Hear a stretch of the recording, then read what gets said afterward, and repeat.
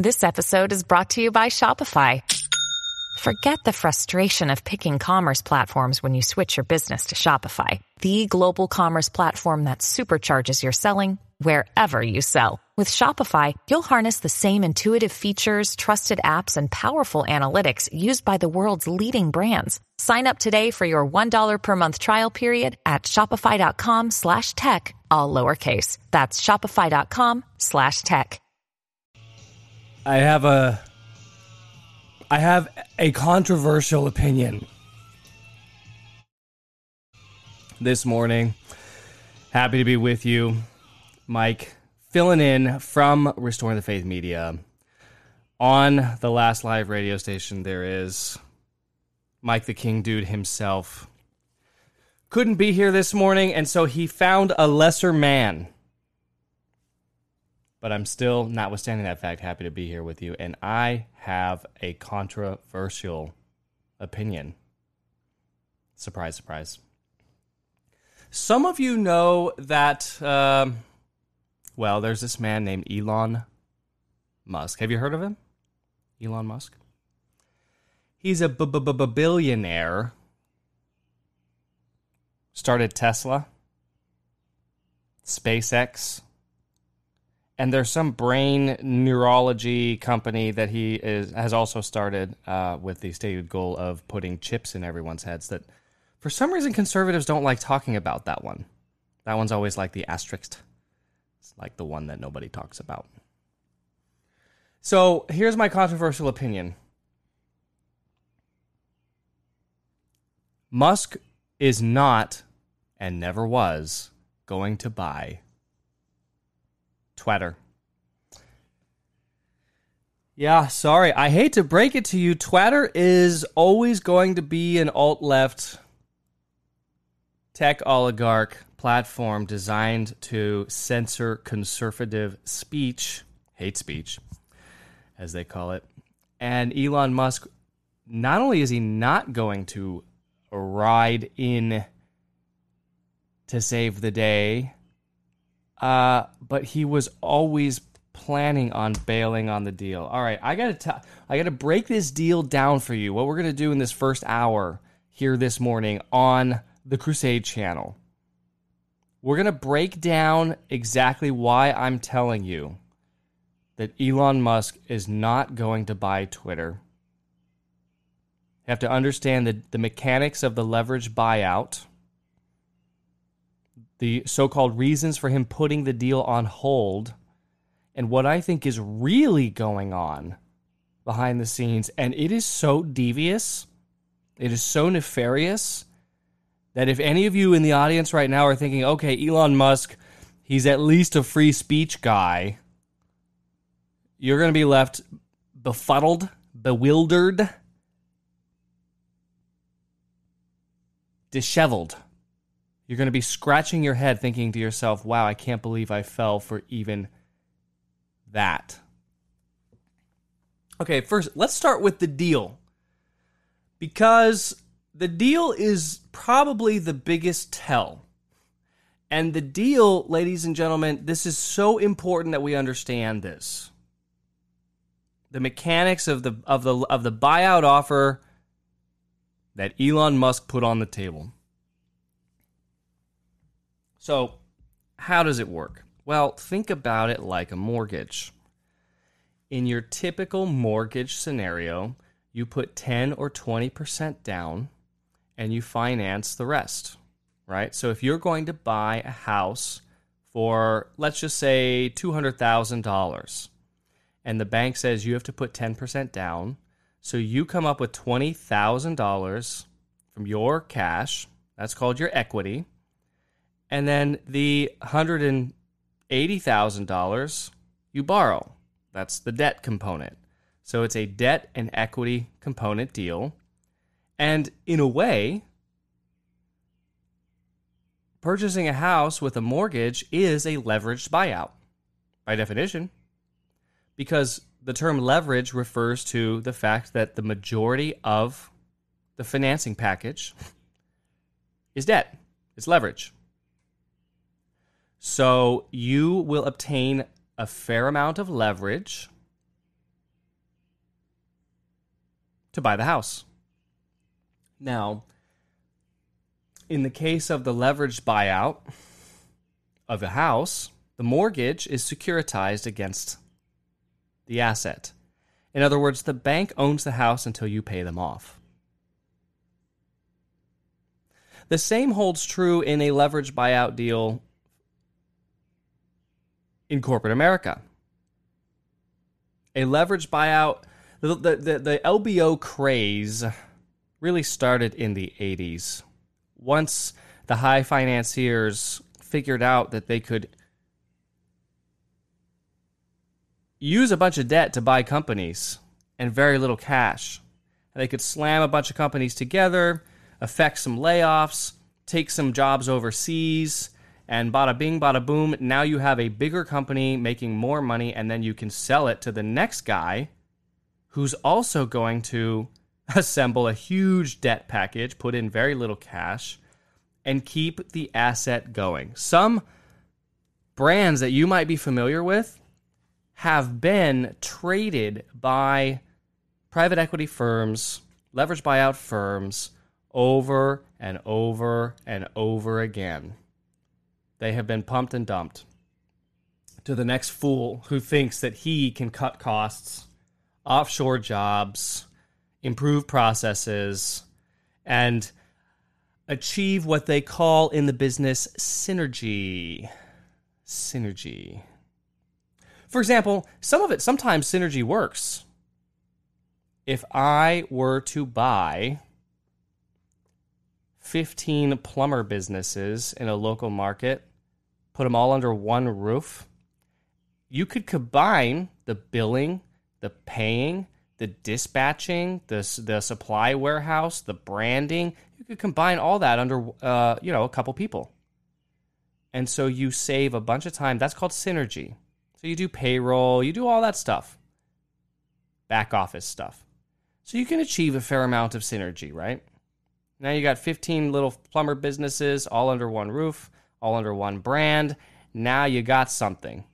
You can do one consolidated marketing push for that brand, and it helps all 15 of the plumbers. You can centrally manage their cars, their trucks, right? So you can make sure that everything is maintained, up to code, etc. So in certain cases, in limited ways, synergy works. It's not like, I'm not saying that there's no such thing as synergy. What I am saying is that very often these leveraged buyout financiers, Harvard MBAs, Stanford MBAs, MIT MBAs. I know this because I worked across from them. I sold businesses to these people. I know how they work. They are looking, when they say synergy, they're really looking at firing people, cutting costs, laying people off, taking jobs offshore, and bringing and improving net margins. And if you can improve net margins in a business and grow it, you have a really good chance of what they call a successful exit. So every time somebody affects a leverage buyout of a business, they have a gun to their head on the exit, because a lot of times they have a big balloon debt payment hanging over their head way out in the 7 to 10 year range. And so instead of making that balloon payment, they just want to dump the business within 3 to 5 years, perhaps make 5 to 10 times cash on cash on their equity investment, share some of that upside with their investors, and then keep the rest. This is how the Wall Street leveraged buyout firms work. They make their money on doing deals, what I told you 2 days ago, that you and I don't have access to. And a great number of brands that you have heard of and are familiar with have gone through this process many, many, many, many times. For example, LA Fitness. I'm sure that wherever you're listening to this broadcast on the Crusade channel, The last live radio station standing, by the way. You may have an LA Fitness near you, or you may have heard of it. LA Fitness is one of those brands that has been owned by private equity for 20-something years. They have done what is similar to a cash-out refi on a house. If you've ever done a cash-out refi, if you've said to yourself, hey, I have this house, the market says it's worth $500,000. I bought it 20 years ago for $100,000. I only have $50,000 of debt on it right now. The market says it's worth $500,000. How about I put some more debt on it and just take that cash out and do what I want with it? and pay down the mortgage over time. Maybe it's a rental property at this point. Have someone else pay the debt. That is a cash out refi, and that's also called a debt recapitalization. That's happened to LA Fitness many, many times in the last 20 years. The leveraged buyout firm that bought it, instead of dumping it, they've just put debt on the business over and over and over again, and then use the proceeds of that debt to just pocket the cash. And to the tune of tens of millions of dollars, I think even hundreds of millions of dollars at this point. Hundreds of millions of dollars have gone into the pockets of the Wall Street bankers who did a leveraged buyout of LA Fitness. But because the franchise has been growing and growing and growing and continues to be profitable, they've used debt. Okay, that's your overview of high finance on how LBOs work. As little cash in as possible, as much debt as possible. Why? So that juices your returns. That's why they call debt leverage. It's a nice euphemism, isn't it? We're going to leverage our equity returns. We're going to leverage. When I think of leverage, I'm thinking of like a tire jack and getting some good elbow grease leverage on that puppy. Why am I thinking of a tire jack? Because my wife had a flat tire yesterday. Why did she have a flat tire yesterday? Because women shouldn't drive. But when they say leverage, ladies and gentlemen, they're referring to debt. Okay. Now, compare what I just told you to Elon Musk's Twitter deal. Elon Musk buying Twitter. First of all, he makes an offer.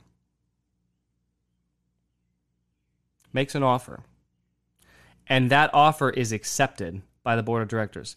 Now, more or less, he's in escrow. That doesn't mean he controls the business. This is important too. We'll get to this point here later on. He makes an offer. They accepted it. Now he has a time period to come up with the cash, close the deal. The estimated closing date initially was announced to be sometime in October.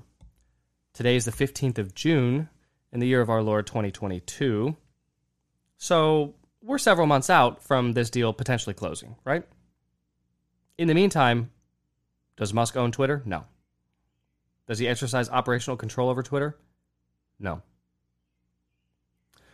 Okay, so the offer was like $45 or $46 billion. It was a typical premium to market offer. In other words, the stock is trading at some price, and he's offering a price per share higher than what is currently trading out in the market. Makes the deal attractive. That's fine. And the shareholders accepted it. So far, so good. But when you just peel one layer back, ladies and gentlemen, into the offer, you will find that Elon Musk, instead of putting as little cash into the deal as possible and using a bunch of leverage, which in today's terms, in today's leverage buyout market, you can get away with. You're pretty skinny on equity if you're doing 20 to 25% equity. In other words, 75 to 80% debt. You're pretty skinny.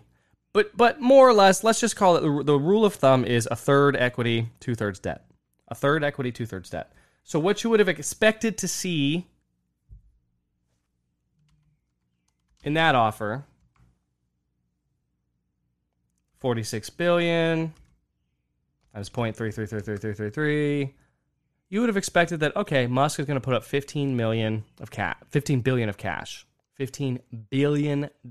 cash, And he's going to get the rest, the other $30 billion, from the banks. From an army of banks, too. They like to, what's called, syndicate these big deals out. In other words, everyone likes to share in the cookie jar. The usurious cookie jar gets passed around in a syndicated deal. And what happens is B of A gets their piece, Citigroup gets their piece, Morgan Stanley gets a piece, Goldman takes a piece, Wells takes a piece. Pretty much everybody that you can think of wants in on this deal. PNC. So they'll all say, okay, well, I'll lend $1 billion, or I'll lend $2 billion, or I'll lend $5 billion. So he cobbles together this syndication of creditors. Don't you love all these euphemisms in high finance? Who are going to put in the other 2/3. But is that what he did? No, that's not what he did. Ladies and gentlemen, boys and girls, Elon Musk, the genius behind Tesla, he didn't say, I'm going to put as little cash in as possible. He said, I'm going to put as much cash in as possible. Instead of saying, I'm going to put 15 billion of cash in so that I can go get 30 billion of debt, he said, I'm going to put 30 or 35 billion of my own cash in, and then I'll go get 10 or 15 billion in debt. His quote-unquote leveraged buyout was flip-flopped. It was the inverse of how leveraged buyouts typically work. He was debt light instead of debt heavy. Imagine going to buy a house and you say, oh, there's this $100,000 house. I think I'll put $80,000 down and get a mortgage for $20,000. Yeah, you could do that, absolutely. If you're in a position to do that, I don't think it's a bad idea. But no one could argue that that's a typical mortgage arrangement, right? Nobody would argue that.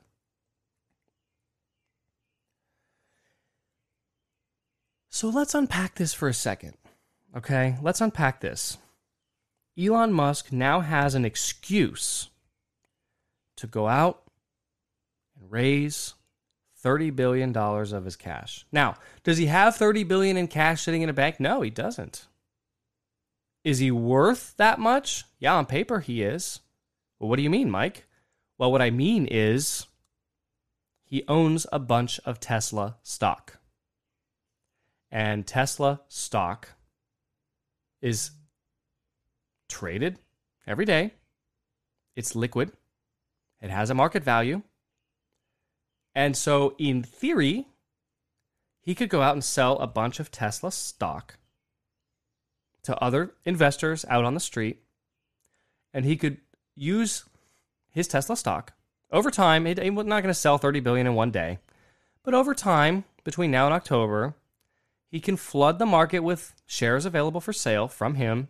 People will scoop them up, and he will then have the cash money to put into the Twitter deal. One other thing you need to know about CEOs, executives trading in their own stocks. One thing you should know. Usually, if a founder CEO of a publicly traded business starts selling massive amounts of his holdings, that has incredibly heavy downward pressure on the stock. Why is that? Well, because people assume, hey, this guy is running the business and he might know something that we don't know. He's getting out of this thing.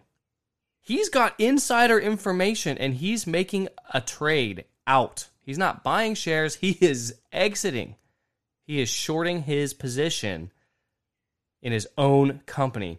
That usually drives the stock down. I bet some of you can see where I'm going with this already.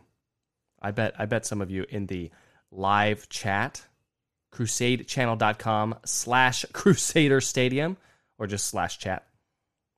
I bet you in the Crusader Stadium chat right now know exactly where I'm going. Wait a second. So normally, if I sell down $30 billion of my own holdings in my own company, normally that tanks the stock? Yeah, it does. Normally it does. But what if you have a pretext to do it? What if you have announced the most public, largest, quote-unquote, leveraged buyout deal in modern times? Everyone knows why you need to raise the cash. Nothing to see here, ladies and gentlemen. Just, I hate to do it. I really hate to sell these shares because I love Tesla. It's my baby.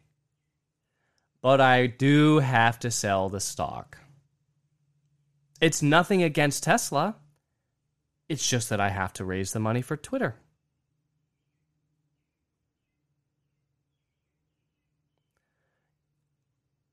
Nothing to see here. So my point is, and has been, since the deal announcement, I'm the only person who has made this point. And I think I even convinced LifeSite to let me stick a paragraph in there explaining that this could be a ruse. Now, back up, zoom out. What has happened to the equity market? Just even in the last week, even since I was talking to you on Black Monday. Total collapse. The NASDAQ, which is the tech stocks, are off by what, 40% from their highs? We're officially in bear market territory, for sure. No doubt about that. Even MSNBC is finally, who is loath to admit that there is any weakness in this Biden Build Back Better economy. Even MSNBC saying, yeah, we're in bear market territory. But guess who got out unscathed? Guess who got out? Mr. Musk. Mr. Genius Billionaire seated by the CIA, Mr. Musk. He got out. He got out of the stock before it tanked. Some of you in the Crusader Stadium are pointing out that his stock has gone from $1,200 to $650 in the last few months. Yeah, that's true. If you were to sum up the cardinal rule of business, all business, buy low, sell high. Buy low, sell high. That's principle one. That's marketing, that's products, that's anything. The other principle is the time value of money. I'd rather have $1 today than $1 tomorrow. We talked about time value of money on Monday, Black Monday. Today we're talking about buy low, sell high. Now you can, at the end of both of these times, I get to fill in for the King Dude himself on this magnificent microphone. You can now basically call yourself a graduate of business school, because if you go to business school, you learn two things: buy low, sell high, and I'd rather have $1 today than $1 tomorrow, because of the time value of money. So what am I saying here? I'm saying that Elon Musk probably knew that quantitative easing, deficit spending, could only take the market so far. I'm saying that there is a very good chance that Musk was looking out at the economy with $5 a gallon gas, 10% inflation, housing crisis, tight labor market, food shortages coming, both planned and unplanned. I think he took a look at the landscape and said, I've got to figure out how to sell my Tesla shares without tanking my own stock, without taking down my own company. I've got to exit this thing before the market takes a dump on it, but I've got to do so without raising an eyebrow from any of my institutional investors. I've got to keep the BlackRocks of the world happy. I've got to keep Vanguard happy. I don't want anyone at Goldman to suspect what I'm doing.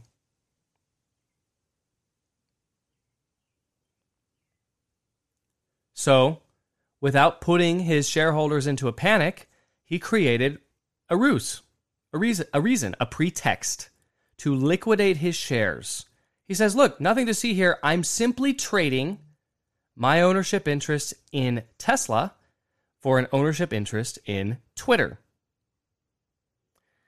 This is standard procedure. Shouldn't raise an eyebrow. But, ladies and gentlemen, lo and behold, I, as the sole voice in Catholic media, raising the alarm bell saying, I don't think this deal is going to happen. It's not closing yet. You know, there were people like Christine Niles at Church Militant who was celebrating that Musk is buying Twitter. Thank God Musk is buying Twitter. Maybe he'll give me a blue check mark. Maybe he'll unshadow ban my account so I can get more than 3 likes on my tweets. Celebrating Musk. The free speech warrior. Yes, he must be one of us if he believes in free speech. We're going to get to that, don't worry. And I'm going to ask Brother Andre Marie about free speech, so-called, in about an hour here when he comes on.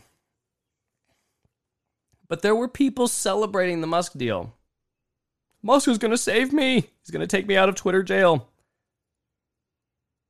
He's going to make sure that I can grow my Twitter account. All right, fine. Enough making fun of fake news journalists. These people who were celebrating the Musk deal never bothered to look at the deal.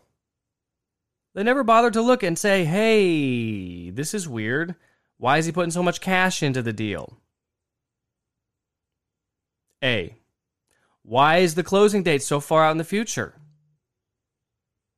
B, why is the deal subject to so many items of diligence that have not even been undertaken yet? In other words, why is Musk giving him all kinds of outs?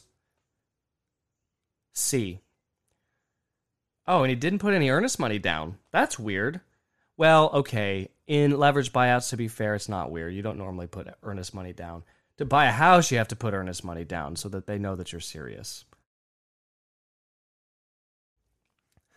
But so far as we know, Musk has no skin in the game, simply announces a deal, makes an offer on paper, offer gets accepted, and he has every out. All right, so let's talk about his out just for a second. I want to talk about his out, and then I want to also talk about the weird period of time in which things seem to change on the tweeters. And by the way, I know that a lot of you are not on the tweeter, and I think that's good. That's probably good for your soul. I wish I didn't have to be on the tweeter. I don't like the tweeter. The tweeter sometimes gets me into trouble. I'm sure some of you know something about that. But the tweeter is important. It is. It's important. Barack Hussein Obama was able to use the tweeter and other social media effectively to steal the White House. Social media is part of our lives, whether we like it or not. We can personally choose not to partake in social media, and I think that's fine. In fact, I think that's good. But that doesn't mean that it's irrelevant or unimportant. So you're saying to yourself, Mike, from Restoring the Faith Media, restoringthefaith.com, Restoring the Faith on YouTube, why are you talking about the tweeter? I hate the tweeter. I've never tweeted. I'm talking about it today because it is important. We're coming up on midterm elections. We have elected officials making official announcements on the tweeter. Liz Cheney, Adam Schiff, both members of the January 6th committee, which, by the way, the January 6th committee, which is going on right now, there has been a huge uptick in violent deaths recently uncovered by this January 6th committee. Did you know that? Yeah, the number of people who are watching it who just die of boredom, it's through the roof. It's skyrocketing. But Schiff and Shifty Shaney, both of those elected officials who hate Trump, tweeted within 1 hour of each other two absolutely contradictory things. One said, we are going to make criminal referrals to the DOJ. One said, we are not going to make criminal referrals to the DOJ. This is why the tweeter is important, because you can see the public statements in writing from these people and you can hold them accountable. Especially when they're not even, quote unquote, on message.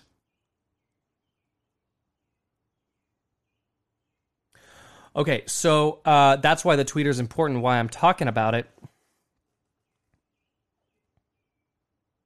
Let's talk about operational control of Twitter for a second.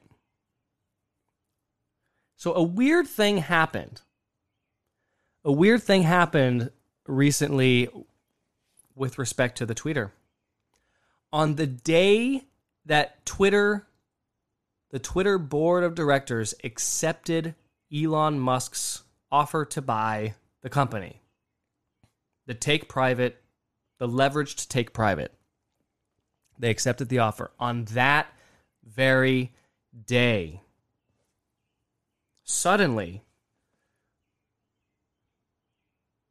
notorious conservative accounts were restored, which had been suspended and banned. Shadow banning of conservatives seemed to end. Twitter felt for a while like a place where you could say what you really thought about something without fear of immediately going to Twitter jail or worse. Memes could be shared, jokes could be shared, satire could be written, opinions that are unapproved by Trudeau or other regimes around the world could be written. You could say things suddenly on Twitter that you couldn't say anymore. Like, for example, the day before Musk's deal was accepted by the board of directors of Twitter, the day before, you could not say a man is a man and a woman is a woman on Twitter. You couldn't say that. That's hate speech.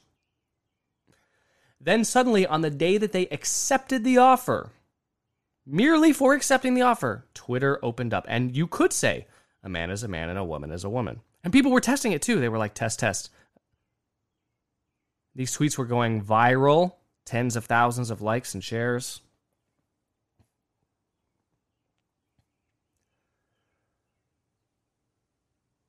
This gave people the impression that Elon Musk was already in charge.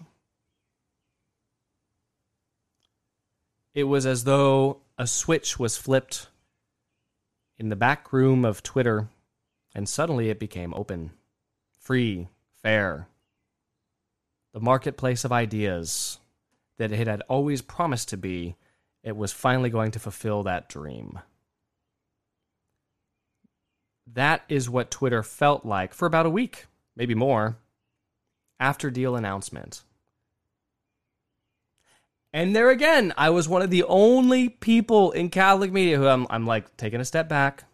I'm not trying to pat myself on the back here, people. I'm just saying, when you look at this thing with critical eyes, not with emotions, it's very clear to me what we were seeing. We were witnessing some kind of op. Because, look, you don't even have to be a tech genius, and I'm not a tech genius, to surmise the fact that there is no button, hotkey, switch to just suddenly stop shadow banning conservatives, to absolutely reconfigure the Twitter algorithm. There's no easy way to do that. There's no, hey, let me just do this real quick.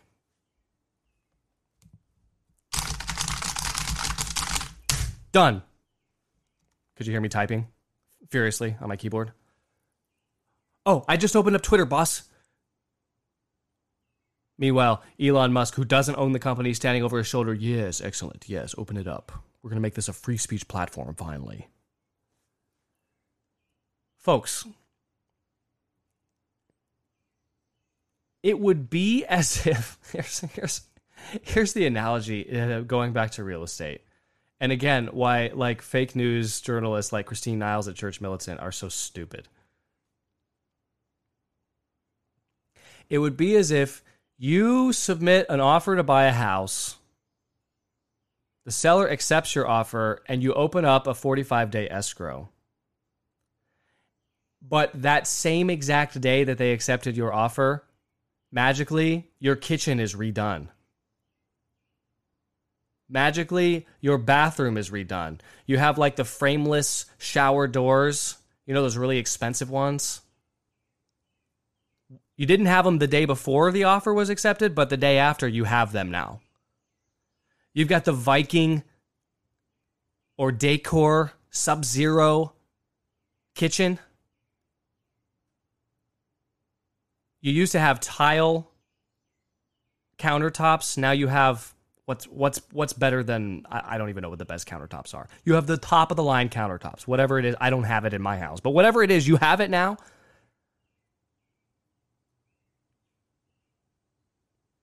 Overnight, folks, that type of stuff takes time. You have to have a whole crew of people working for days, weeks. You have to buy the materials. You have to pay the money. But it would be as if the seller accepts your offer and suddenly HGTV came in overnight, right? The crew, and they did a total remodel on the house. And the house you're buying is now so awesome, and it's a totally different house than the house that you bid on.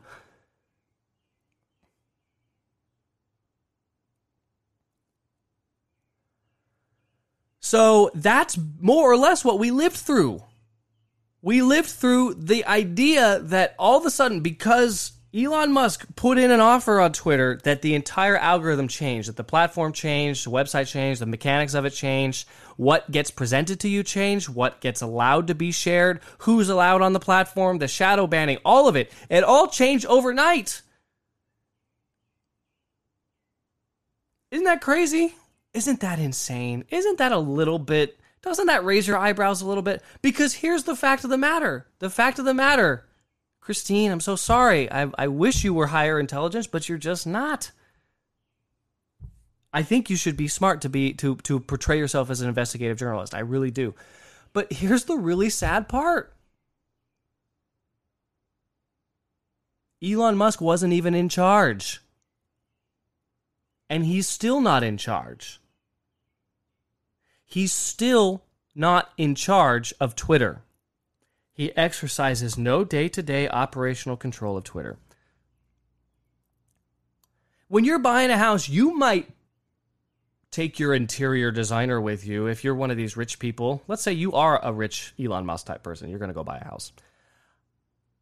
I'm going to go through this house with my designer, with my contractor. I might go through with my all kinds of people, my executive chef. And we're going to plan all the things we're going to do. We're going to make plans on what we're going to do. We're going to move this wall. We're going to do these colors, these materials here, open this up, these appliances. I can't wait. I can't wait to own the house so that I can do these changes. You're going to plan all these things that you're going to do in the future, in some hypothetical world in which you do buy the house, right? It's a contingent event. It's contingent upon you closing and buying the house. But Elon Musk didn't buy the house. And yet, he's getting all the credit for making changes to the house that he doesn't yet own.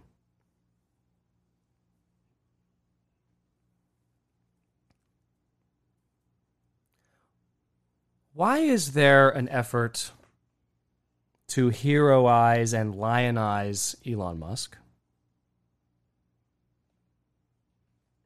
Who is Elon Musk? Is he really this crusader of free speech, this suddenly reformed, right of center, libertarianish conservative who is now going to be the white knight, the hero who rides in to save Twitter. Is that who he is? And why did everyone fall for it? Everyone fell for it. All the talking heads, especially in Catholic media.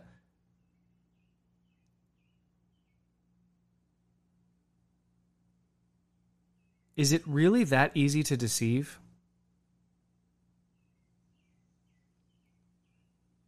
Here's a question.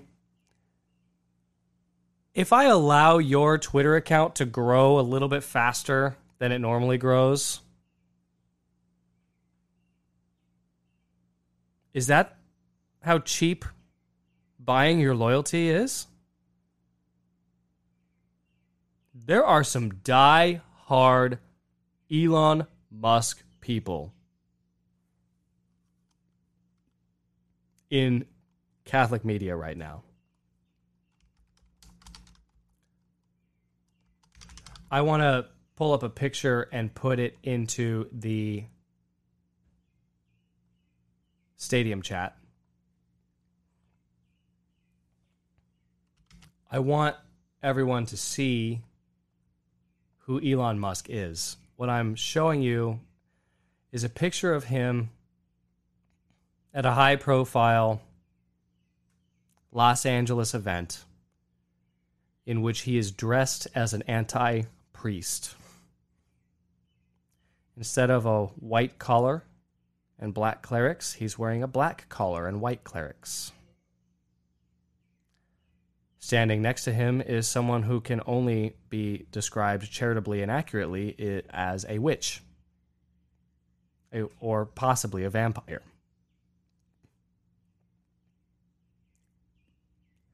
Elon Musk is not a crusader of the conservative cause.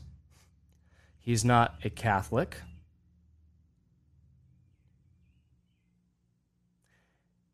He's not necessarily on our side. And yet, this is my point here. Well, really, there's 2 points. The first point is that we are so desperate for leadership that we are willing to suspend our own critical thinking.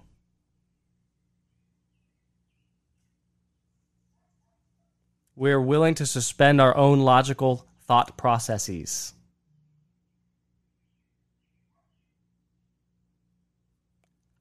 In order to what? In order to feel like we have someone in our corner, like someone's fighting for us, like someone has our back. What I want you to reflect on, dear listeners of this illustrious radio show, is, are there times in our own lives where we have fell prey to puppet leaders, false leaders? There's a really wicked philosopher named Hegel who put forth what's called the Hegelian dialectic. Fancy schmancy terms. Hegelian dialectic, what does that mean? It basically says there's a 3-step process to capturing people's attention and their will. Thesis, antithesis, synthesis. Thesis, antithesis, synthesis. So you control the problem from the beginning to the end. You know what you want in the end. You want to create credibility, likability in Elon Musk for some reason, and we can speculate about why that is, but clearly that's what they want. So in order to do that, you have to go through the process of thesis, antithesis, synthesis. Thesis. Twitter is a great platform. It should be open and free. It's a new social media platform. People can share ideas, 256 characters. democratizes opinion, freedom of speech. Don't we love freedom of speech? I'm going to get into that in the next hour. Antithesis. Twitter's actually this tech oligarch, Silicon Valley, alt-left platform that hates conservatives, and it keeps jailing them, putting them into suspension. It's really only letting liberals talk. Everyone else gets censored. Synthesis. Elon Musk is here to save the day. Elon Musk is here to right the wrong. Okay? Synthesis, antithesis. Thesis, antithesis, synthesis, right? That's the Hegelian dialectic. So I think it's pretty clear to you, to me, to everyone, that someone is propping up Elon Musk. They're not just propping him up, but go back to the very first part of this show, the high finance that we had to work through in order to understand what's really happening here with dollars and cents. They're not propping up Elon Musk merely in the eyes of the public as a sort of now reformed right of center guy so that he can just sell Teslas to conservatives now. He's always sold Teslas to conservatives. It's not just limousine liberals that are buying Teslas. I know plenty of conservatives that drive Teslas. I think it's hypocritical of them. I think it's really dumb. But whatever. It's not just about his public image. It's about the fact that he was able to sell down $30 billion of Tesla stock, A, without tanking the stock, B, now he's got all this liquidity. And my contention to you is that he probably doesn't plan to use it to buy Twitter. So what is he going to use it for? Well, we don't know. We don't know at this point. We don't get to know. But the Klaus Schwabs of the world, the Bill Gates of the world, I bet you they know. I bet you they get to know.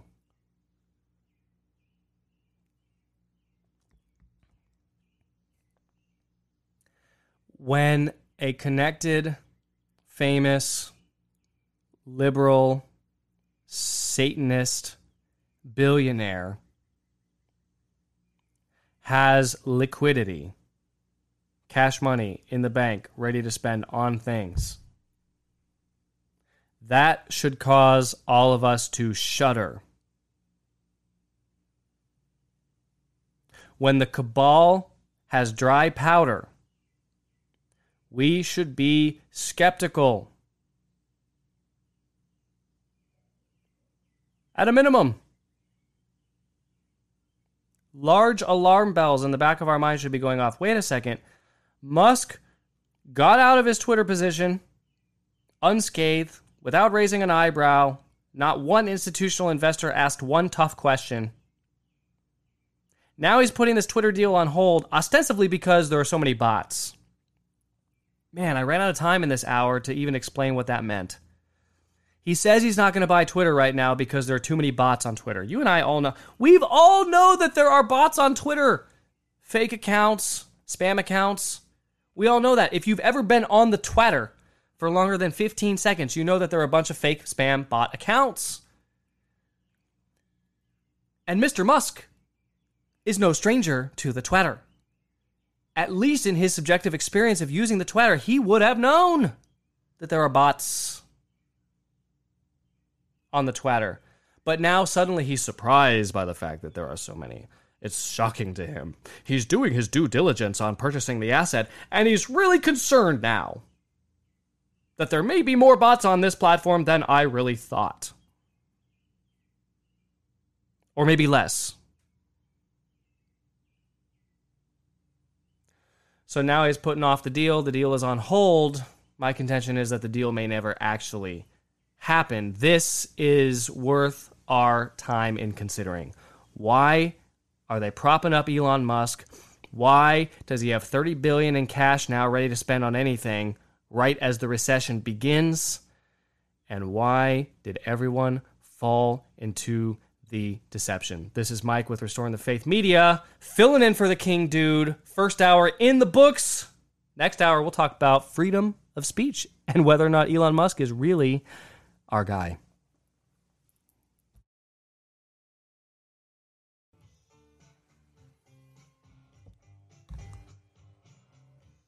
Is it bad that I celebrate bad news? I don't hate bad news. I just look at it as, well, it's news. It's news. Coinbase lays off 18% of workforce as executives prepare for recession and quote-unquote crypto winter. This is breaking CNBC breaking news.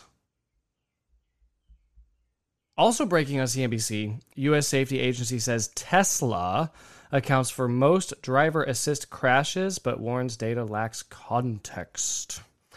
Maybe that's why Musk got out of Tesla, because he knows the truth. Can I rag on crypto for a minute? Can we just take a little detour here this morning and talk about crypto? I know that some people are totally into it. I get it. I don't want to be the US dollar either. I don't want the IRS tracking my movements. I like anonymity. I like the distributed nature of cryptocurrencies. But as one of you said in the Crusader Stadium in the last hour when we were talking about Elon Musk, you said, Mike, you need to learn the word honeypot. Oh, I know what the word honeypot is. You're right. I need to say the word honeypot more often. And you know what is the perfect descriptor of a honeypot? I think it's Bitcoin. I think Bitcoin is the biggest honeypot in the history of mankind. You're kidding me, right? You're kidding me that we don't know who this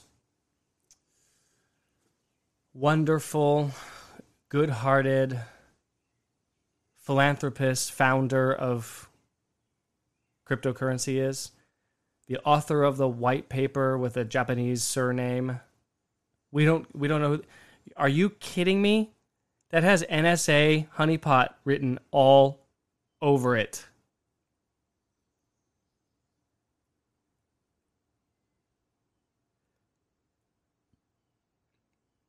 Cryptocurrency is designed and peddled as a way for the common man to invest in an alternative asset.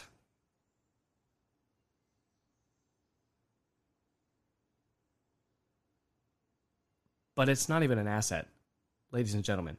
It's ones and zeros. It's a digital asset. It's imaginary. It doesn't actually exist. You know, you're hearing my voice right now through a digital connection. I am speaking into an analog microphone which is connected to a sound bar which converts the analog signal into a digital signal. It is transmitted across the interwebs, in this case via a user application called Skype. It hits the Crusade Channel studio, and from there is broadcast out to you, fine, wonderful people.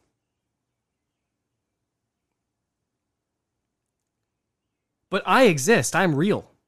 Even though you're hearing my voice as a digital set of packets, I'm sitting here in my office right now talking to you. We're communicating. We're having a real conversation. And if you're in the Crusader Stadium right now, we are having a conversation. There are 80 of you in here, and you are keeping me honest. You're making sure I don't screw this up. Look, this is big time. I get to fill in for the King Dude 2 times in 1 week? Man, what did I do to deserve this? All right, so cryptocurrency, on the other hand, it's also ones and zeros.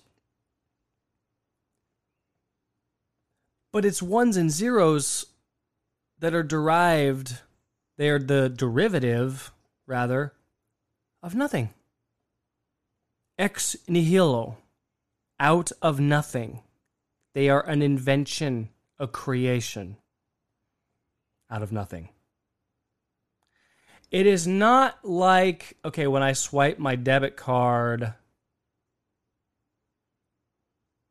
there's a payment processor who undertakes the work of connecting my bank account to that point of sale. And my bank account has a electronic signal on how many dollars are sitting in the bank account right now. But those dollars could be withdrawn at any point in time. And those dollars are paper money, which used to be worth something in metal currency. Okay, so at least I'm like, what? How many steps is that? 6, 7, 8? I'm 8 steps removed from gold. Okay? All right, fine. With cryptocurrency, you're infinity steps removed from gold because it's derived from nothing.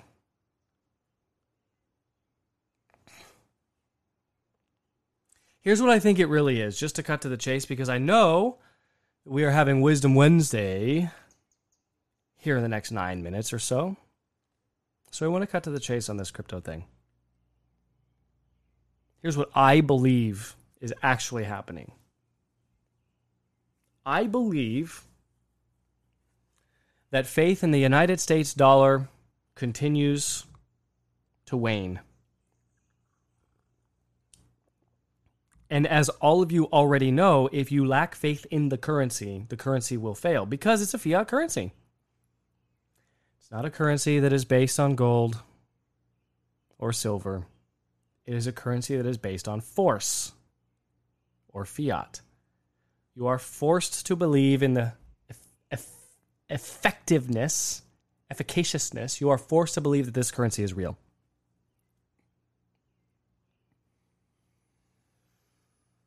If you don't, then the government will just put you in jail. If you try to transact outside of the currency, if you say the US dollar is not a real thing. Okay, fine. All right, well, I guess with the exclusive lethal use of force, the government has compelled me to say that the US dollar is a real thing. But if enough of us wake up to the fact that it's monopoly money, then they have a real problem on their hands. You're talking about runs on banks. Banks only keep like 8% capital. Sometimes even 5%. Their leverage ratios are through the roof. Even now, as we head into a recession, we're going to find out. Banks are going to run out of capital. But don't worry, dear taxpayer. You and I are going to bail them out. It'll be great. So my question is, as more people wake up to the weakness in the currency, as the ratio of gold to the US dollar continues to widen, that's what they call the price of gold, right? The price of gold. They're like, oh, what's the price of gold? Oh, it's $1,200 an ounce, whatever. No. It is the ratio of gold to the fiat currency. And that ratio is widening and widening and widening over time. What does that mean? Well, we know that gold is a pretty consistent asset. So if the ratio is widening, what does that tell us about the other thing to which we are comparing gold? Namely, the United States dollar, the fiat currency. If it takes more dollars to buy an ounce of gold today than it did yesterday, it's not because the value of gold went up. It's because the purchasing power of the dollar went down. The value of gold isn't really changing.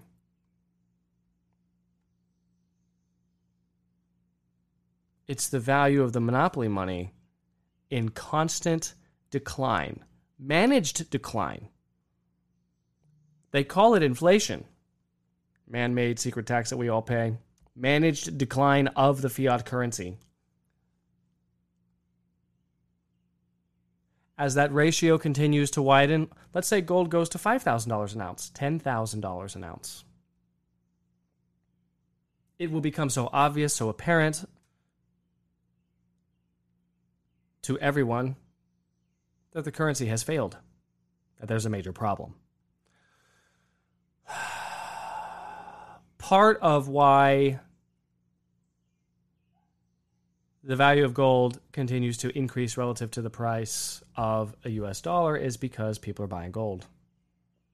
Because they don't believe in the US dollar. They're exiting the dollar, which puts downward pressure on the purchasing power of the dollar, okay? Because it increases the supply of dollars, right? You're putting your dollars for sale.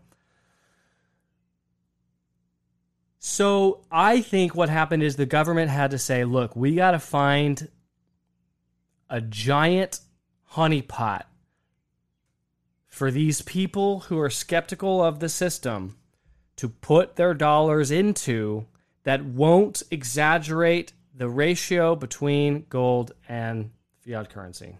That's what I think they did. I think they said this: if people buy XRP or Bitcoin,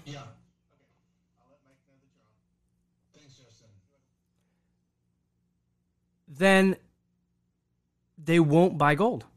And if they don't buy gold, they won't have the price of gold relative to the dollar. And therefore, the exaggeration between those two things won't be so apparent to people. And therefore, the honeypot is designed to suspend the upward trajectory of the price of gold relative to the US dollar. This is why I say crypto is a honeypot. It's a CIA, NSA honeypot. It's probably a Treasury Department honeypot. And it's not designed to last forever. It can't last forever because eventually people will wake up to the fact that it's imaginary. It's not real. It's surreal. It's ethereal. It's invented. Ex nihilo. Out of nothing. Created. So people will eventually wake up to that fact. But in the medium term, the intermedium term, people can gamble with it, right? That's what investing in crypto is. You're not investing. It's not investing. It's gambling. Investing means you're sharing a risk and a venture to produce a good or a service that people need. You're sharing in the upside and the downside. You're drilling a well. It might be a dry hole. If it's a dry hole, you lose money. If you strike oil, you make money. That's an investment. Gambling is when you say, I don't even know what a Bitcoin is, but I'm going to buy them because I think that it's going to go up. That's speculation. That's gambling. So that's the difference here. Anyway, so there's no such thing as a crypto investor. There's a crypto speculator. There's a crypto gambler. That's what is drawing people in. It's legalized gambling. So it's immoral from that point of view, but it's also immoral because it is fake. It's not real. We have to be in touch with our five senses, with objective reality. We experience reality through our senses. And this digital asset, so-called, it's not even an asset. It's not real. But people are being coaxed to buy it because it's a honeypot. It's a giant honeypot to keep trillions of dollars out of the gold and silver markets. If gold and silver were allowed to trade where they really are, if Fort Knox wasn't flooding the market with gold to artificially suppress the price of gold, if crypto investors, i.e. speculators, who rightly want to find an exit from the U.S. fiat currency to get out of the dollar, if these people wanted to get out of the dollar and crypto didn't exist, and so they said, okay, well, I am going to buy gold. If all that capital chased gold, we would see $4,000 an ounce, $5,000 an ounce, $10,000 an ounce.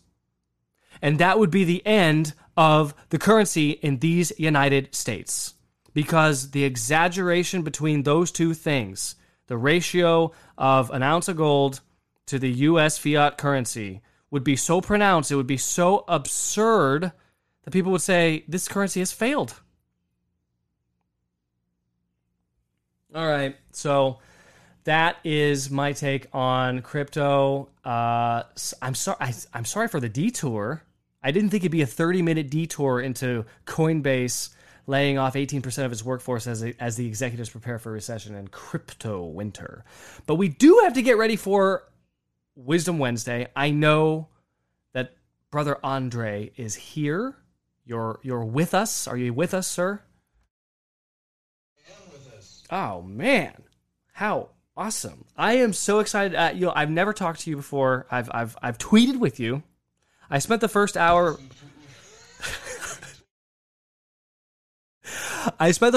talking about... Okay, all right. I'm glad you listened because this is the topic that I really want to talk to you about, which is so-called free speech. So I'm glad you heard that whole preamble because I wanted to fill you in. I wrote, not to be the guy that quotes himself, but just to catch everybody up. I wrote the following in LifeSite News. Quote, is so-called freedom of speech a worthwhile goal? Does everyone really have a right to say anything he wants? Do people have a right to be wrong? Do blasphemers have a right to insult God? Are lies protected speech? If so, by whom? Whether one consults Blessed Pius IX's Syllabus of Errors, or Benedict XIV's Quanta Cura, or even searches a bit earlier when in 1832 Gregory XVI condemned the, quote, license of free speech as absurd, erroneous, and a pestilence more deadly to the state than any other, the issue seems clear. Brother, do we have a right to blaspheme God? Do we have a right to be wrong? Retrograde and behind the times were actually more like prophetical of where this kind of thing leads. Yeah, they were definitely ahead of the times. That's my take. And I'm not a libertarian. I have libertarian friends. And obviously, because of the absolute evils of the modern state, the person who's anti-statist is going to have a lot in common with us. I'm sure you have a lot of libertarian friends. I don't know, but I'm just guessing. But most of us do because we have common cause with a lot of them because of this. But when you look at their principles, which are essentially what the church has condemned as liberalism, both economic liberalism and also liberalism in the social sphere as far as governance goes, then they are really advocating for the very license that you're talking about, these a whole row of popes condemning. Mm-hmm. Yeah, I mean, I can't get over the language that the popes have used. It's absurd. It's erroneous. It is a pestilence more deadly to the state than any other. I mean, this goes back to and we did zero prep for this, right? So I'm putting you on the spot, right? I'm totally just like blindsiding you. But one of my favorite devotions is the devotion of the Holy Face. And the devotion to the Holy Face of Jesus, which was St. Teresa's favorite devotion, is in reparation for blasphemy and profanation of holy days. Our Lord, when when we receive the Ten Commandments, first of all, they're in order, and like people are fond of saying like, oh, you got the First Amendment, and in case the First Amendment doesn't work, then you got the Second Amendment, and they're in order of precedence, they're in order of importance. I don't know if the amendments to the Constitution are in order of importance or not. Maybe they are, and if they are, then that could be analogous to the Ten Commandments, which may be. Look, the first three commandments are all about God. And then it's about how we treat men for the second half, for the latter seven. But how often, brother, do you hear from the pulpit, or, are people concerned about the mortal sin of blasphemy, of profanation, of idolatry, of skipping mass on Sunday? Like, we hear quite a bit about, being nice to people. We hear about racism. We hear about, using naughty language. Definitely the sixth and ninth commandments are things that are important. But I never hear anyone talking about what King St. Louis IX was so concerned about. He would rip your tongue out if you were a blasphemer. Mm-hmm, mm-hmm. Yeah, well, you talk about the Ten Commandments being in order, and the obviously the commandments of the first tablet are more important than the commandments of the second tablet. And 1, 2, and 3 all pertain to God. 4 to 10 all pertain to our neighbor, beginning with parents or your first neighbors. There's clearly an order there. And when we get the order of rights right, then we get our behavior right. And God's rights come first.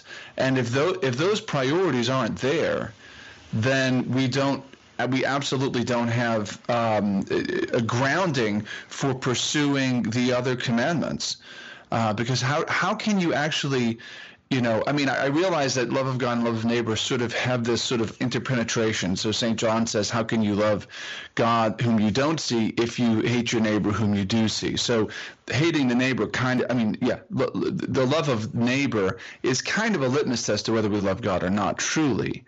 But if you don't love God first, then your love of your neighbor has no foundation, because the whole concept of the second great commandment of the New Testament is that you love neighbor for the love of God. It's the foundation upon which love of neighbor rests. Otherwise, love of neighbor is what? It's sentimental. We're talking about a theological virtue here. We're not talking about liking. We're not talking about attraction. We're certainly not talking about sexual attraction. You can love your neighbor with theological charity when you don't actually like him, and when you find his company irksome. I'm sure there are lots of people on earth who are irksome to you, Mike. No, I've never had that experience. Obliges you to love them, right? I get along perfectly well with everybody. I mean, I just don't know what you could be referring to. So let's tie this in. I guess I hang out on Twitter too much. Yeah, right. So speaking of the tweeter, so Elon Musk, he's the white knight, supposedly. He's being propped up. He's coming in. He's saying, I want Twitter to be a free speech platform. I want everyone to be able to say anything on the tweeter. And then he follows that up with like a string of tweets that are all like, let's say off color at a minimum, right? And it's like, is this really what he means by free speech? And, I agree with you. I have a lot of libertarian friends. Libertarian Catholics, especially conservative and traditional Catholics, tend to be libertarian as a default until they discover the error of libertarianism. But notwithstanding that fact, it's really, really hard as an American Catholic, and I have felt this perhaps as deeply as anybody. So I swore an oath to protect and defend the Constitution of these United States, put my life on the line twice overseas, Iraq and Afghanistan, took 60 men there and brought them home. I want to believe in the Constitution of these United States so badly. As I read it now as a Catholic, though, and this has been like a 10-year struggle, I can't wrap my mind around the fact, how, you know what I mean? Like, there's a temptation to say, and I think we know a lot of Catholics who are like, I'm a Republican first and I'm a Catholic second. And I think that's really the default for a lot of people. And they say, like, freedom of speech is good because our Constitution says it's good. And freedom of religion is good because it allows us to be Catholic or whatever. Are you flying in a plane? Yeah, no, I'm not actually. I made the mistake of opening my windows thinking, well, school's out, so we won't have children screaming in the yard. But, I didn't count on the plane. So I'm just going to reach over and close my window as you're speaking. Sorry about that. No worries. I'll land the plane and actually ask my question of you. How do we get to the point, is my question, how do we get to the point where we say, look, how do we thread the needle between admitting that freedom of speech is an error, but not be portraying ourselves as like, fascist dictator authoritarians that the left would immediately attempt to portray us as for just repeating the truth that error has no rights? Yeah, it's a tough one. And I've been struggling with this for 20 years or something, since I've actually been thinking about these things since I was actually, maybe it's close to 30, since I've actually was introduced to the teachings of the popes on these things. I think the key is this. When the popes are speaking about the social order, they're speaking about something which can't be... They're speaking about the proper ideal that should exist. Period. I mean, I understand that they're giving absolutes, but these are not ideals that can be implemented, realistically speaking, in a non-Catholic society. I guess in the best of all possible pluralistic societies, there would be agreed sound thinking on some of these principles, and we can implement them. But I think such a society would be, at the verge of becoming completely Catholic anyway.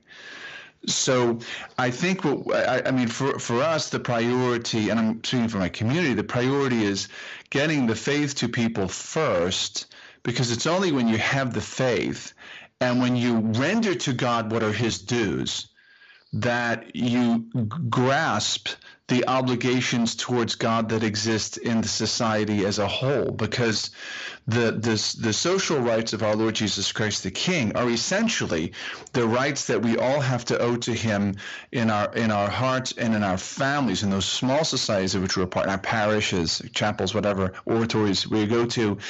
It's that writ large over the rest of society. And I think a lot of Catholics, especially traditionalists who get enthused about the Church's social teaching, which also enthuses me, I think a lot of them make a mistake of attempting to put carts before horses, as if this is something that can be implemented in a broad way. In society. Obviously, in the meantime, as we're heading towards the conditions which would be conducive to implementing the full social teachings of the Church in any given temporal society, we have an obligation to live it ourselves and to for instance, not participating in the usury, right? You've been talking about that very eloquently. I like it, by the way, when you talk about economic things, because you have not only the Catholic ideals, but also what a lot of us lack, and that is the actual real-world financial knowledge to be able to criticize the system on its own terms. But we can't change all that stuff until there's enough people whose hearts have been changed so that they understand the order of precedence of love of God and love of neighbor, and therefore, justice has all these demands that absolutely you cannot fulfill if your ideal is this libertarian concept, or if your ideal is this sort of Republican with a capital R concept of just the typical slimy partisan politics, which is, they do it just as much as the guys with the D's behind their names do. So I really think I think it's a matter of incrementalism by way of converting society at large. But I also think it's a matter of educating the Catholics to understand that these are the actual ideals. How we get from point A to point Z with the full implementation of Christ's social reign, that's a matter of debate as to the best ways and means. But everybody should be agreed in principle that you can't implement these things fully until there's an actual Catholic society to do it in. And obviously, Mike, you and I know, given the crisis in the Church, if we attempted to do these things now, our biggest enemies would be the bishops. Yeah, no kidding. That's an understatement. So many ways, so many places we can go with this discussion, and I know I only have you for another 15 minutes, brother. So what I want to do is ask you some practical questions about what you just said. because I think you're 100% right. We are not going to wake up tomorrow and have the Catholic monarchical state, the Catholic Empire of the United States of America. Right? No. We're not going to have a Catholic king. We don't even have a royal family. Okay, and we're not even close to having groomed one. So, and some people think that you need some kind of intermediary step, just politically, to get from A to Z. With corporatism, sometimes called fascism, a good old-fashioned American strongman to sort of like just bind people together, establish the culture. Meanwhile, it takes 100 years to I think, train a royal family for the burden of Catholic governance. And it's not like we have a Habsburg, just waiting in the wings. In fact, I love the Habsburg family, and I love Karl von Habsburg, who's a blessed in the church. But Many of the living Habsburgs, I would not want them as my king, right? So no. Some of them are okay, but I know. Wow. Yes. Edward is pretty good. The Hungarian guy. He is. Yeah. But, he's good. I know his son a little bit. He goes to mass at he goes to Thomas Aquinas College in the New England branch of Thomas Aquinas College, which is 20 minutes away from us. And every once in a while, he's serving mass when we go to mass there in the traditional rite. Paul Habsburg is one of those. But yeah, I think there's only a handful of royals out there who have sound principles. Many of them have bought into the very revolutions that dethroned their ancestors. Indeed. Well, I mean, yeah, and it'll be interesting as a case study to watch the British monarchy to see if it even survives the handoff from Elizabeth to Prince Andrew. So, that'll be fun to watch. But again, like, I think your point is, if we're gonna do it, we have to do it in spite of the bishops, in spite of Vatican II, in spite of the Constitution and sort of like how people are today. So the ideal. It's just that. It's an ideal, and it's theoretical, and it's ethereal to us because we've never experienced it. And here's one of my big holdups with the Catholic monarchical movement. And tell me what you think about this, brother. I think that Americans who talk about it are really, really disadvantaged because we don't even have it as a patrimony that we can point to at all. It's nowhere in our history.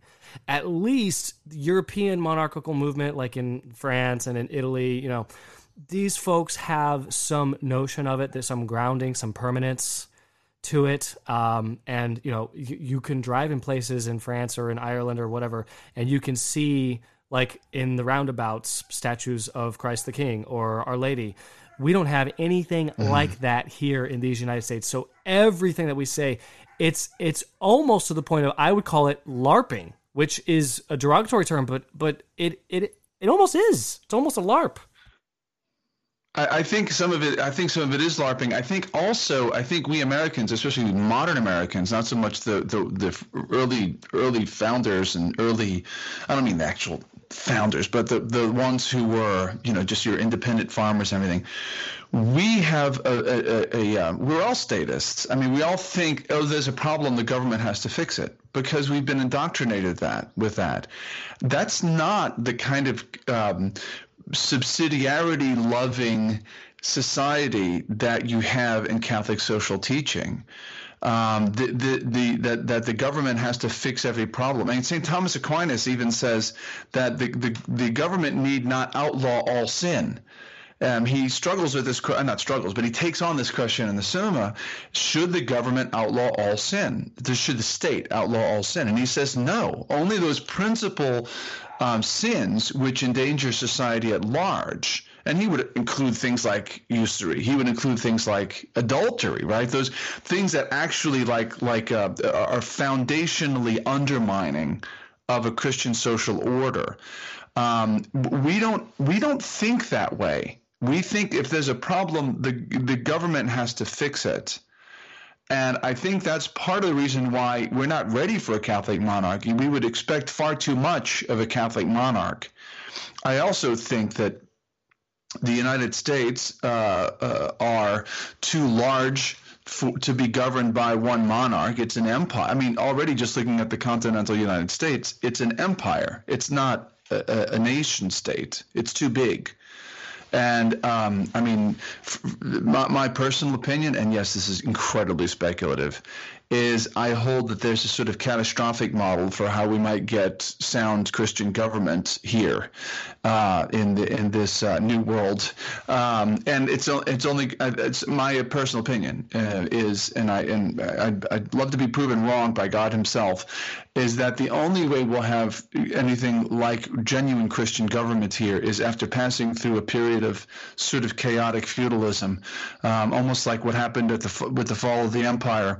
When what happened, the monks came and started rebuilding things. You had the Irish monks that came and helped to re-evangelize Europe, and you had, of course, the Sons of Saint Benedict who did so much. And there was a slow leavening effect, and Christendom was built, and they had the blueprint, if you will, of St. Augustine's Civitas Dei, that Charlemagne had read to him frequently, and they said, well, let's implement this society here. I don't see that being implemented from the top down when we consider what we've got on the top in society today. And look, you're pointing to Elon Musk. Scripture says, "Put not your trust in princes." I think we can translate that in the modern speech: "Put not your trust into billionaire oligarchs." Mm-hmm. People who are cheering this guy on. I mean, I felt the same about Trump in the early in the 2016 elections. It's like, why? What? How do we trust this billionaire populist who, St. Jerome says most rich men have either inherited ill-gotten gains or gotten gains ill themselves, right? And it's not that I'm against wealth, I don't think all rich people are evil, but I'm very cynical about a New York businessman, a real estate mogul, who comes into office as a populist. I was cynical in the beginning. I deliberately put down my cynicism and started sort of almost carrying water for him. And then, of course, when Operation Warp Speed came out, all my cynicism came rushing back. I just think it's all shadow play, all shadow boxing, the whole Republican Democrat thing. It's mostly shadow boxing, and the real powers in the oligarchy. Until those guys are either dethroned, which means reduced to penury, or have their wealth taken away, or converted, we're not going to have a society whose elites actually are willing to go along with the Christian social order. When the apostles evangelized, they would approach kings, princes. Our Lord told them, don't be afraid to be hauled before kings and princes and governors and judges.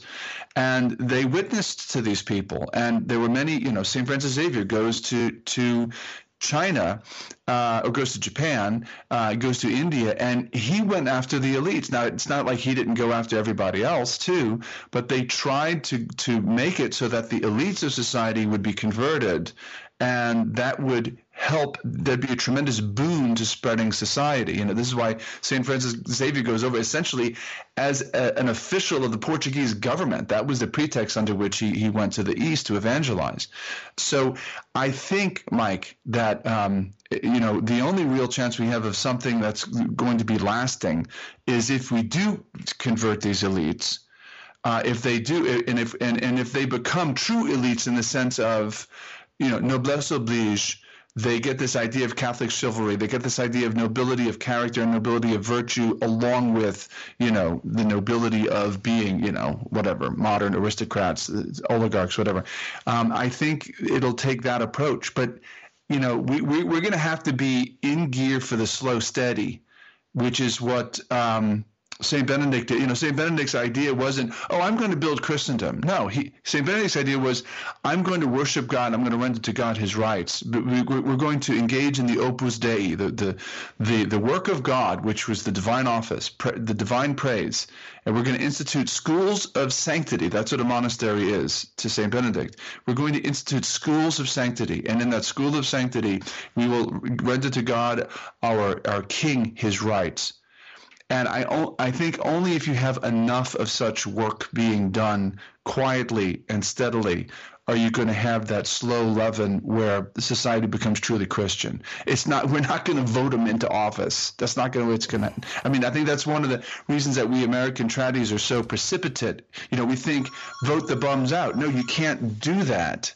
You can't do that. It doesn't work. Yeah. Final question for you in our last 5 minutes together, brother. It's as you look at the Vatican II documents on, freedom of religion and all that, there's no way to reconcile the doctrine of the kingship, the social kingship of Christ with the documents of Vatican II. So you set those aside just for a moment, setting all that aside. Given the practical things that you just laid out, all of the obstacles in our way for actually, re-enthroning Christ as king, a lot of times you may hear from trad priests from the pulpit, they'll say, well, Christ needs to be the king of your heart. And it sounds kind of like wishy-washy and mushy and stuff. But I think there is there's a truth to it. Until and unless we make Christ the king of our homes, anyway, that's the only thing we can really do at this point, right? I mean, and that's I think maybe restating what you already have said. But I think especially for us lay people with a van full of kids, how can we make Christ the king of our homes? In hopes of someday making him the kings of our neighborhoods, and then our parishes, and then our counties, and then our states, and that, you know what I mean? Like, how do we do that? Well, we're in the month of June, which we know is not the month to celebrate the vice of sodomy, but the month of the Sacred Heart. And, we have this wonderful phenomenon of the Sacred Heart devotion, of enthroning the Sacred Heart in your home. And that's a way of saying, okay, this is a concrete way. I'm honoring this image of the Sacred Heart, and there are all kinds of promises associated with this. And we're going to render to him his rights in our home. This place will be like a little oasis of people who give our Lord Jesus Christ the King his rights in this home. And we observe the commandments, we love one another, and we do make him king of our hearts, we make him king of our home, and we pray for the day that society at large will accept his gentle and loving reign over them for our own good, right? But first for his glory. And that's the work of a lifetime. I mean, yeah, you can have a priest, enthrone the picture, the icon, the image of the Sacred Heart in your home, bless your home, and you have family devotions around that. So that's something concrete that you can do. But it should be the kind of thing that's lasting and deep and transformative so that it actually alters your life, right? It's not just saying, okay, yeah, I have the Sacred Heart thing and I like that. It should be much deeper. I mean, our Lord's, read what our Lord said to St. Margaret Mary. Read how the Sacred Heart transformed her into the great saint that she became. She saw her own heart being plunged into the furnace of the Sacred Heart of Jesus and being purified. I mean, we should realize that that's what the Sacred Heart is doing. It's there to transform us. And if it can transform individuals, if it can transform families, then we can hope that it can transform society. And there is a connection between the Sacred Heart of Jesus devotion and the kingship of Christ. So I think the French royalists, the French monarchists are big into the Sacred Heart cultus, right?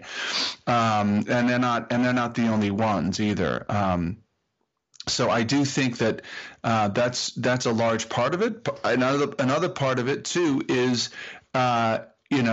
sanctifying social contacts. That fathers teach their children really truly that God's rights come first, and this includes how you approach friendships. We don't have our idea of friendship is not a Christian idea of friendship anymore. It's I like him, we like to do things together. Okay, well, that's a basis for friendship, but true friendship is something much more.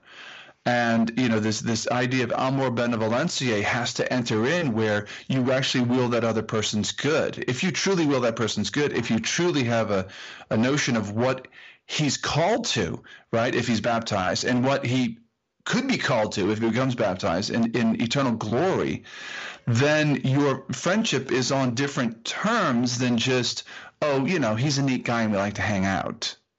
So I think that's something that needs to come from fathers of families, so that there's this idea that we actually sanctify social bonds. We don't just try to have social bonds that don't drag us to hell. Right. If you're not moving against the grain, if you're not moving upstream, you're going to be taken with the current. So you can't just be content to be not damned. You have to strive for salvation, right? And this includes in our, wherever you spend your time, right? If you're with your friends, your coworkers, whatever, try to do whatever you can to sanctify that, so that devotion that you have to that image in your home and to obviously to the prototype of the image, our Lord himself, carries over into those things. And again, this is the work of a lifetime. This isn't a 30 days till thinner thighs kind of operation. Real wisdom for Wednesday, Brother Andre Marie. Thank you so much for the discussion today, man. I really appreciate it. I really loved it. I've just become aware of the fact that you can gift a 1-year membership to anybody you want to the Crusade Channel for any price that you name. That's incredible. I think I'm gonna gift this to 5 people. Now I'm gonna lowball Mr. Church here, but this is a great way to grow the channel. That's a genius idea. So I guess you can give a 1-year Founders Pass. It won't renew on your credit card or account. All of us can afford to do that, so I hope everybody does do that. Thank you again for listening. It's been an honor to fill in Mike here from Restoring the Faith Media. You can find me at restoringthefaith.com or Restoring the Faith Media on YouTube. Tonight, I'm interviewing Bishop Athanasius Schneider on his new book that is coming out on Sophia Press, The Springtime That Never Came. Thanks for listening.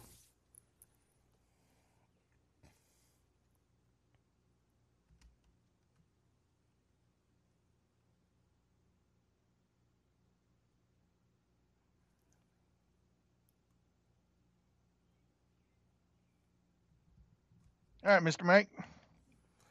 Thank you, sir. Have a good day. Thank you. Have a good day. All right.